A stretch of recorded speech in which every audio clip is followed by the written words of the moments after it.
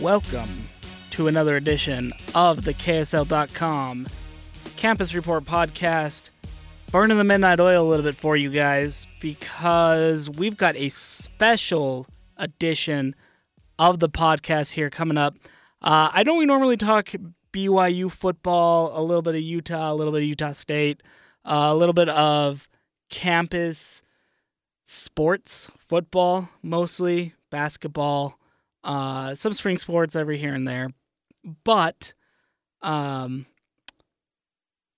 got a special guest today, and it's actually from the high school ranks, and it's National Signing Day season, so maybe we should start off giving that little achievement. Congrats to everybody who signed, whether Division I, Division II, NAIA, wherever it is. Congrats on getting to go to college, have it paid for partially or in full, and also play a sport. That's pretty cool. As you all know by now, I'm Sean Walker, host of the KSL.com Campus Report podcast, and I was joined today in the KSL broadcast house by one Puka Nacua. And if you don't know who Puka is, well,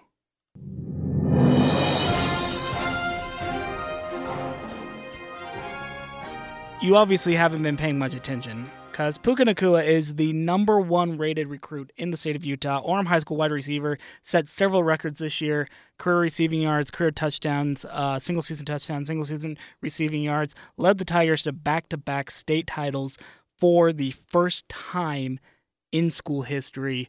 The kid's really good. He's a great football player, great high school football player. And as you can imagine, as great high school football players are prone to do, he was recruited by everybody under the sun. Committed last summer to USC, then took trips to UCLA, Oregon, Washington, Utah. BYU was in the mix for a little while. Basically, if you name the school, Puka Nacua probably had an offer, and if he didn't, if he wanted to go there, he would have had an offer pretty quickly. The kid is he's really good. He's simply that good. He made his commitment today. He will be signing on the dotted line. And as those of you who watch KSL TV, earlier Sunday night, I guess it was, heading into Monday morning, just about right around the stroke of midnight, right around all the late night ads and everything else, Puka Nacua will be playing college football at the University of Washington.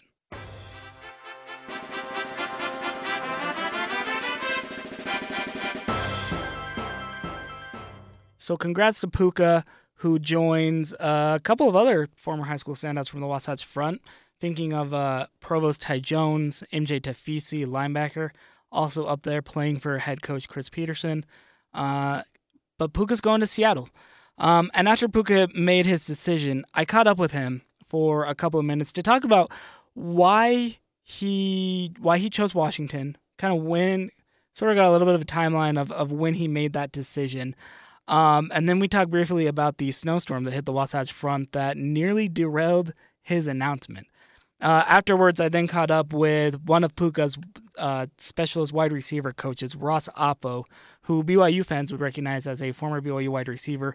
Him and his wife Jess live on the Wasatch Front now, and Ross actually coaches wide receivers for a living with you probably know it as Mile Wide Receiver. It stands for Make It Look Easy Wide Receivers, I believe, are his camps. They'll be coming up this spring and this summer, but he produced a lot of talent this year. Puka was one of them. Also, BYU signee Chase Roberts, another one. Nate Upham, who is a preferred walk-on offer at BYU. Braden Whistler, who will be going to the University of Utah. There were a lot. Basically, some of the best high school wide receivers in Utah all went through Ross Oppo's academy. So I talked to him about Puka and kind of what this signing means for Washington and for Nacua himself right after I caught up with, and here is my conversation with Puka Nacua.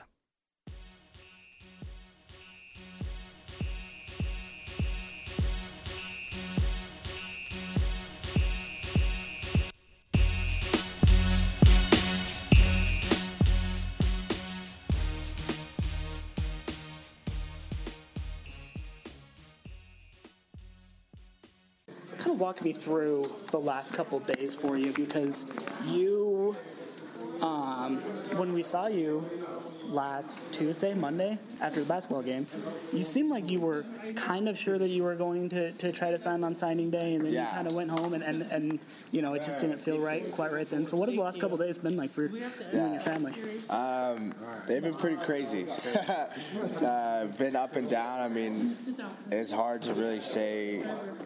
It was hard to really choose between all the schools. I mean, me and Mom had kind of narrowed it down before signing day, but didn't come to a complete conclusion. That's why we pushed it back. And then still, even to Friday or Saturday, almost this morning too, we were still I was still in between because I really liked Oregon and Utah. I mean, so I was really split, but I mean, I just felt like Washington was the best place for me. But it's been crazy hectic, a lot of phone calls, a lot of talk, a lot of text. I mean, a lot of social media. I try to stay off Twitter as much as I could, but it's so tempting. Sure. Especially on signing day. I mean, I wasn't going to miss signing day for anything. Those were my teammates, so I was going to be there.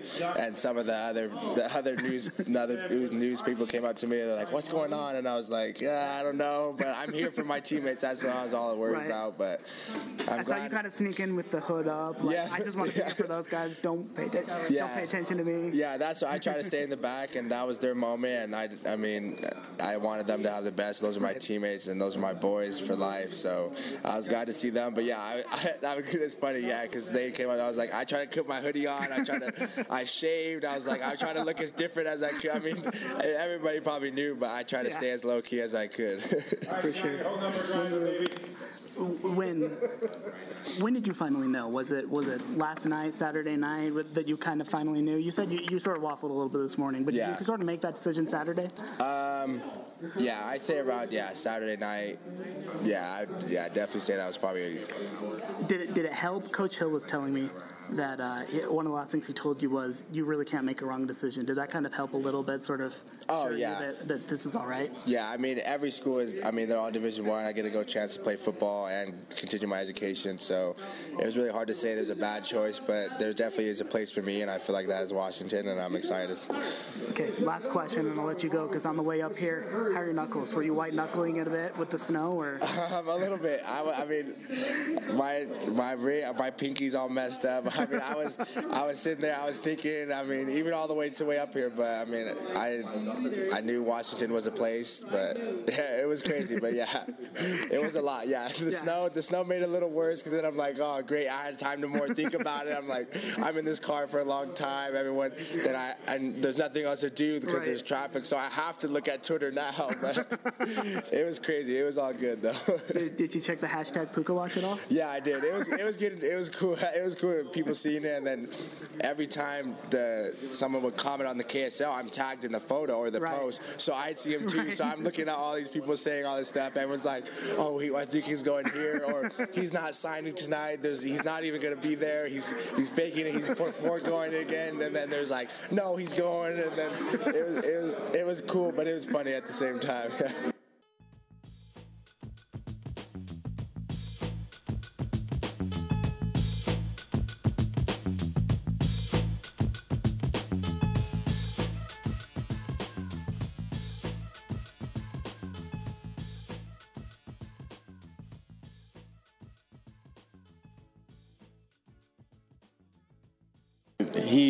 He could shine at any of those schools that he went to. Sure. All those hats were really good hats. No matter where he went, he would shine. But the UW hat was a good pick. It seems like a really good fit for him. And you watch a lot of college football, I know. So I'm going to talk to you about this. But it seems like Puka going to Washington is a really good fit because of kind of where that program is, where he can kind of slide right in to a wide receiver core that's got that's got some to prove, but also has sort of some openings for a guy like him. Yeah. Does that feel right to you? Yeah, and they're really good at slinging the ball around. They're always putting guys in the league, and even Ty Jones, he went over there and shined against Auburn, and Auburn's a good school. And I think Puka's the type of guy that can go to UW and just start right off the bat. He's really polished that route running. A lot of things that the coaches say is that, they try to grill him with questions and he just comes back with the correct answers. And his IQ for the game is a lot higher than your normal guy, and he's already running NFL routes, making these tough cuts, and so he's a super developed guy. UW's getting a really, really, really polished receiver. That was actually my next question. You kind of fed right into it, so I don't need to go there. But obviously, he's getting a pretty polished wide receiver because of Mile. Is that what your company's still called? Yeah, right. I was just like, make it look easy. The Mile is just the acronym for make it look easy. Make it look easy. So when people watch Puka play, they're like, dang, why he makes that look easy? He made that catch look easy, and that's the whole point. We just make it look easy, and so I'm way happy for him, and I think he can go in and play right away, and the coaches, they're not going to have to worry about all that extra stuff because he's so smart up top, and he's a well-conditioned athlete that would never want to come off the field. Super competitive, super emotional when it comes to winning and losing, and so you're pretty much just getting a great guy off the field. He's a charismatic guy. Everybody loves him. He's happy-go-lucky guy. So it's a win all the way around.